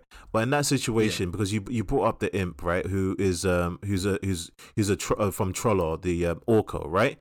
Orko is a far better, more interesting character because you get the background of Orko, right? Spoiler alert. You find out about Orko's background that he's from a group or a species of people on the planet called Trollors or troll people, whatever, where magic comes naturally to them. Everybody is adept at magic. And his real name is not Orko, is Oracle, but because when he was a child, he was slightly not really intelligent. He was a child. Yeah. He was a child. So when his parents named him Orko, he could have pronounced it Oracle. He pronounced it Orko. And they had all of these aspirations that he was going to become this great and powerful wizard, but he's actually terrible at magic. And he's like dealing with the fact that he's stuck with this name. His parents are ashamed of him, but he eventually does get a job as the palace's wizard, right? Even though they treat him as a jester.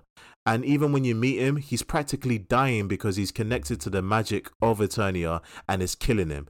And yet he is able to get over himself, fight the good fight, sacrifice himself. And you look at Teela, oh, somebody lied to me. Woe is me. And you're like, and this is... We're fighting for the universe. You're fighting for the... But this is what I call bad writing, because... The thing that doesn't connect with me in that situation is that you're pissed off with your best friend who lied to you, sure, for years. And you probably feel like you made your shade, but usually most people get over that level of grief. Again, that's what the writers have chosen for you. But you are far quicker to join forces with Evil Lyn, somebody that's been trying to kill you for years. Because you understand the greater good, but you don't understand the greater good when it came to your friend keeping a secret away from you. Bear in mind, only 2 people knew. One person actually guessed, and you think like everybody knew besides you. Do you know what I felt in that moment? I felt that the writers did the disservice to make her the irrational woman, and I thought to myself, that is not justified. That was the one moment that I thought to myself when it comes to the controversy, and we'll get into the controversy. Like, people are worried, are complaining about the wrong thing. What they should be complaining about is the disservice that they've done for somebody, a character that could have been good, but they just reduced her to the pissy, whiny female character. Do you know what? I feel like they missed out a scene to kind of rationalize, or not even rationalize, but explain why she felt the way that she felt. Because the whole idea that the person that lied to you died. Yes. And I think that's what it is. So they didn't have an opportunity to explain why they didn't lie. And they did kind of, and the way that they presented it later on in the series, I thought was like poorly conceived. It was almost like they kind of wafted it over and really didn't deal with it. But imagine, you found out someone lied to you, and you can't punch him in the face, you can't tear him down, you can't tell him, what the hell? Like, there's something, I thought we was close, I thought it was boys, I thought we were closer than that.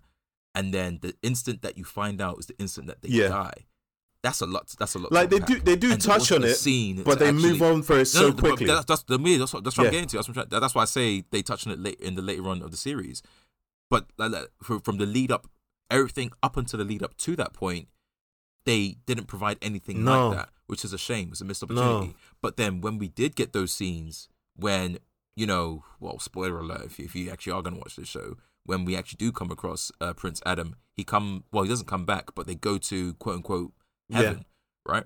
And then she has the opportunity to conversate with him, and given that opportunity, like, you now have a second chance. That feeling that you had in that first episode of betrayal and everything, and the anguish that you had because the person that you cared about is now no longer with it, that betrayed you.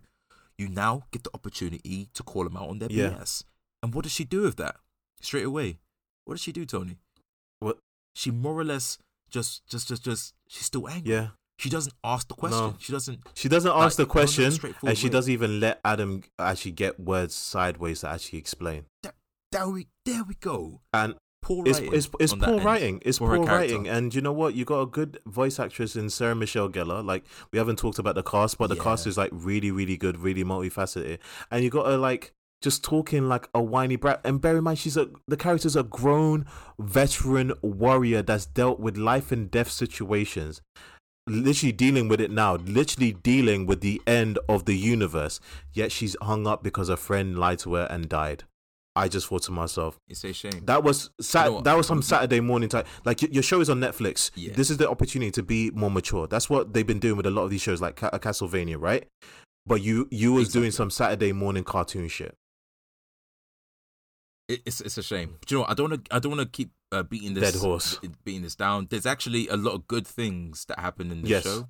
One of the main things is animation is on 1000. I think oh my lord, it is beautiful. The action scenes were excellent, absolutely excellent. So, mate, props to, like, I feel sorry for those people. Like, I always feel sorry for the people that are involved in the production and not the story, because the story defines what happens in the show, but then the people that make the thing out of the action happen, I always cry for, because a film or a TV show is defined by its story. It doesn't matter what legendary choreographer or legendary stuntman or what legendary graphic designer you got onto it. If the story is dead, the series is dead. Yeah.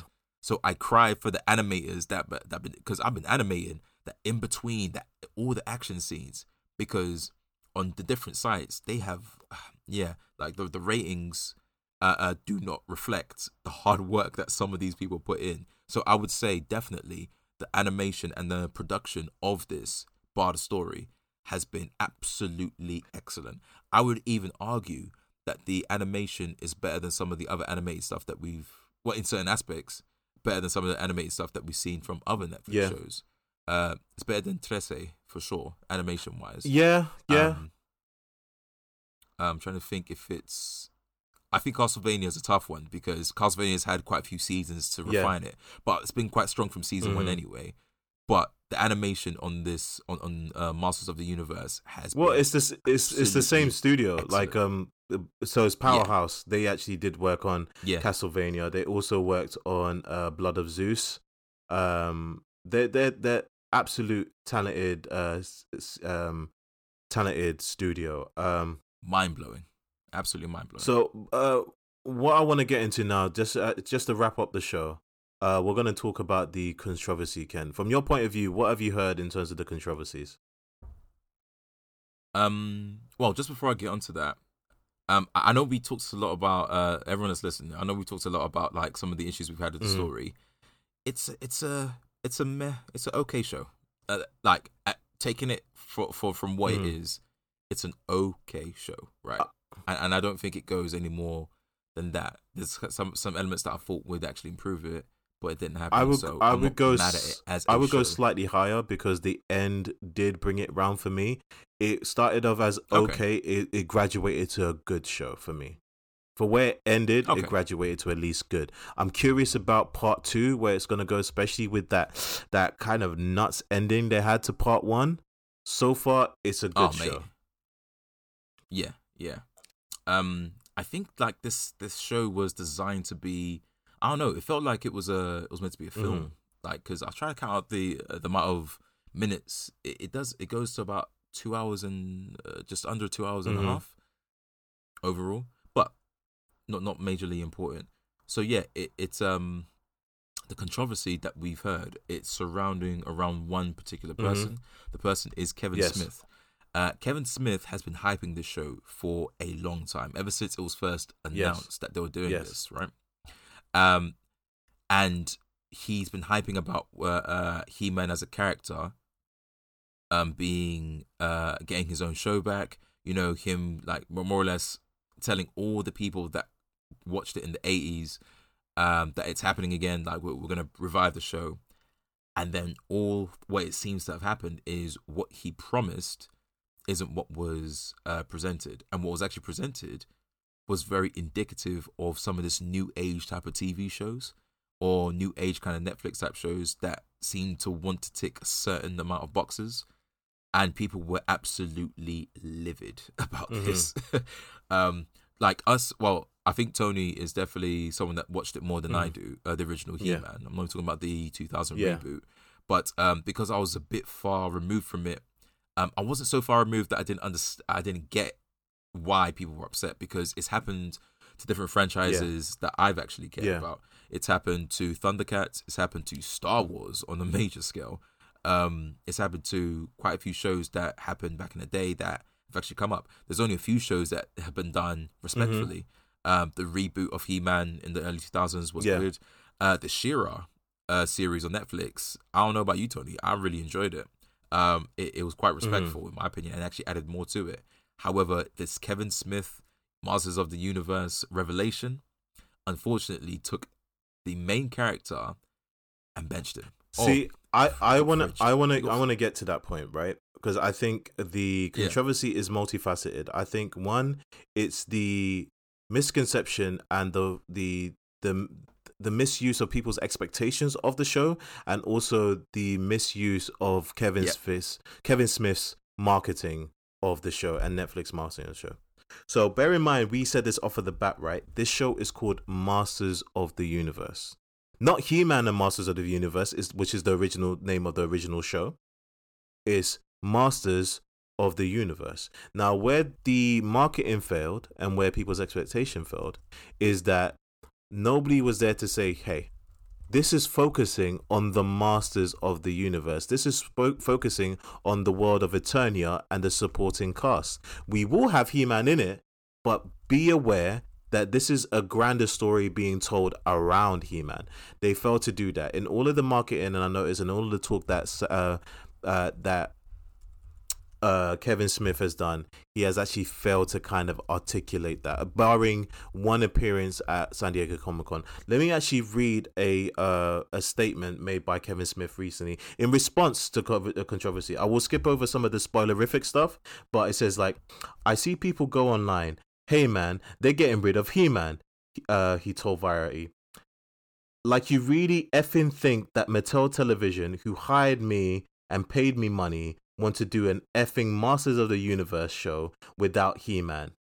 Now, bear in mind, you do have He-Man in the show. He's used very sparingly, but again, it's a failure of your marketing. He goes on to say, grow the F up, man. Like, that blew my mind. A bunch of people being like, oh, I smell it. This is a bait and switch. Now, because of your marketing, it does feel like a bait and switch, even though it wasn't until late in the game that people who are in the know, because we are nerds, we do follow this stuff, we follow the articles, we follow the stuff that comes out at San Diego Comic-Con, are kind of aware when there's made a mention that this is going to be focused more on the Masters of the Universe. But the casual TV watcher, the person that was a fan back in the day when they're a kid, they're not following all of these articles. They just see an ad for the show where you heavily show He-Man and thinking, oh, He-Man's back. I remember that from when I was a kid. I can't wait. They're not really paying attention to the fact that it's not called He-Man and the Masters of the Universe. For the most part, people are still saying, oh, you're getting ready to watch that new He-Man show.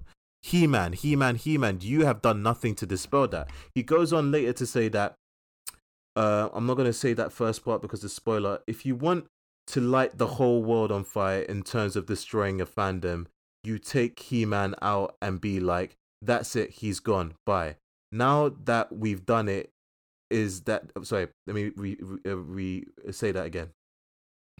Now what they've done is that they found really interesting ways to turn the dynamics of the show on its head and raise the stakes to the point that that the original never saw. I would say keep watching, with the biggest wink and the audio only interview can give it. In a world that fills with magic and supernatural powers, anything is possible. So this is basically saying, like, chill people, like, you've only seen one part of the show. Like, we're telling a longer story. Just because you're not getting your thing every single episode doesn't mean it doesn't exist, doesn't mean it's not going to be there. We've chosen to tell you a very specific story. Come with us on that journey because there will be a payoff. And again, it's multifaceted. Failure of marketing, failure of people's expectation, and also a failure of the format of Netflix. The fact that they chose to, it's only 5 episodes. Like, that's one of the shortest we've had for any of these shows. The only thing I can think of shorter is the first season of Castlevania, but that's only because first season of Castlevania was actually originally a movie that they chopped up into 4 episodes.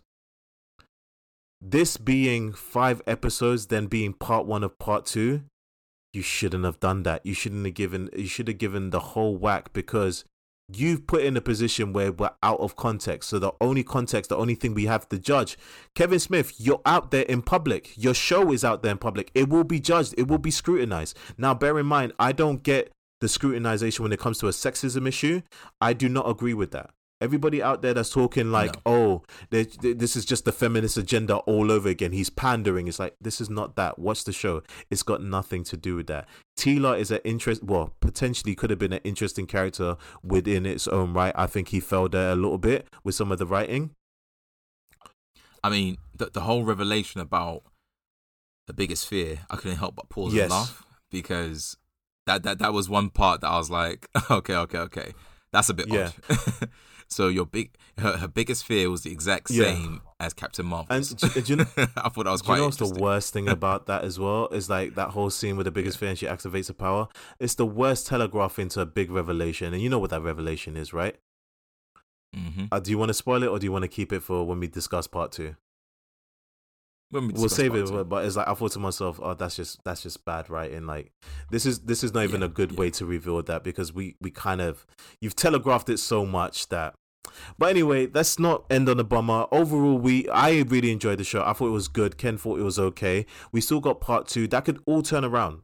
We could literally watch part 2 and say, "Oh wow, we've given so much context, and it does justify what happened in season 1." I think with the controversy, it's really a non-controversy. I think this is a bunch of people that are so precious with their nostalgia that this was going to be inevitable anyway. It doesn't matter how they explained it, what trailer that they dropped of this. Even if you know what, the best thing that they could have called this, they literally should have called it The Adventures of Teela, or Masters of the Universe, The Adventures of Teela, or something like that. Or Book Teela, Book 1 Teela. Whatever it could have done, but like I think that still would have failed people's expectations of the show.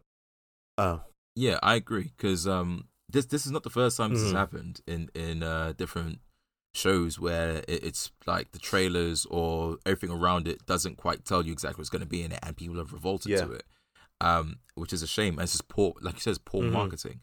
Because I'm going to be I'm quite sure the lack of context is so dangerous when you have a fan base, because I guarantee in 5 years' time, when we have the third part of the season or whatever, I can imagine it being like, oh, everyone was just going nuts for no reason. Calm down. The second part actually explained everything. But because this is all we have, people are losing their minds, because it feels like the thing that they fell in love with is not being represented in the show. But the way, like, all Kevin Smith should be saying, and what he should have been saying, don't worry, it's a longer story. Wait for part 2. Wait for part 2. Wait for part 2.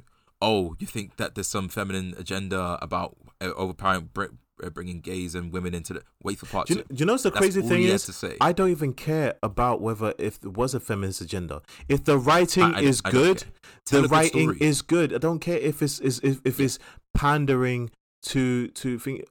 One of my favorite books is Miss Marvel, and it's not because Miss Marvel is a young girl. Like, it could have been a young boy. It could have been a young trans character. The story is just good. The character is good. The characters around her are good. It's leading me down a journey of exploration of the character's development, and I appreciate it. This has failed in that because I don't appreciate what you're writing for Teela.